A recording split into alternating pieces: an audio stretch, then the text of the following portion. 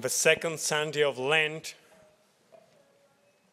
the Gospel, the readings teach us about, we can say, a second step into our journey during Lent.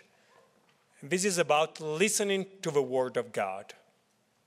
We have in the first reading from Genesis, Abraham, who has to listen to this invitation to do something impossible that he never had in mind, to go to a new land and start a new journey in his life. He was an old man. He was invited to go and explore something completely unpredictable. And again, it's beautiful reading that page of Genesis, that God says, "Go forth, I will make of you a great nation. I will make your name great. I will bless you."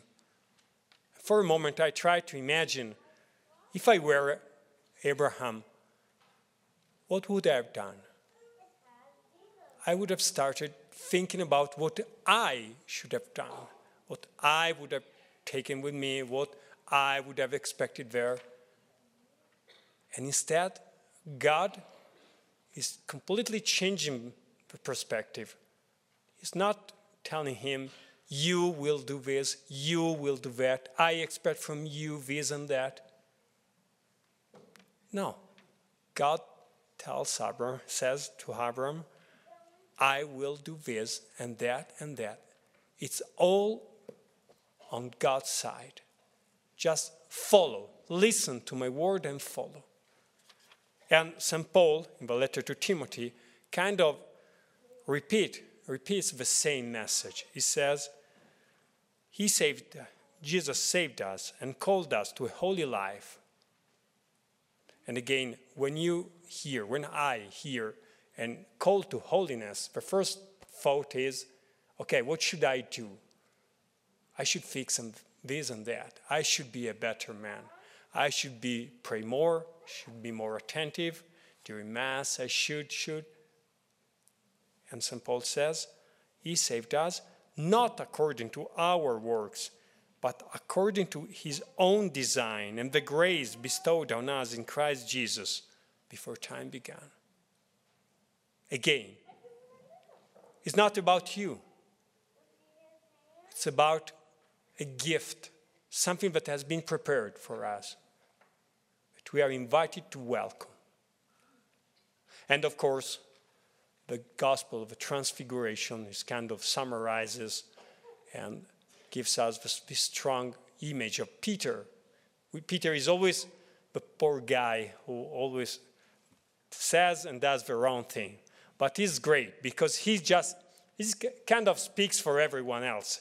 He's one of us. He's one of the apostles. He's the one who dares to say what everyone else thinks, but they don't dare to. So thank you, Peter, that get that courage to just stand up and do the wrong thing so Jesus could correct and help us to understand better. So Peter, of course, he's on this beautiful mountain, an amazing place for who has been there on this mountain, the Holy Land. You can see everything. It's amazing. And he says, "It's too good. Let's stay here. I'll take care of everything, Jesus. You don't have to worry about anything. It's on me. I build the tents. I prepare the food. I can cook. Wonderful bonfire, marshmallow for everyone. Here we are." And instead, from heaven, not just from Jesus, from heaven, meaning that God he's doing something. He's pointing to something. He's preparing something. God himself, the Father, says, "This is my beloved Son." The same voice that we heard during baptism. Meaning, just follow. Do not be concerned about this. Just follow. Trust me. Whatever I will ask you to do, just follow me. Because I love my Son.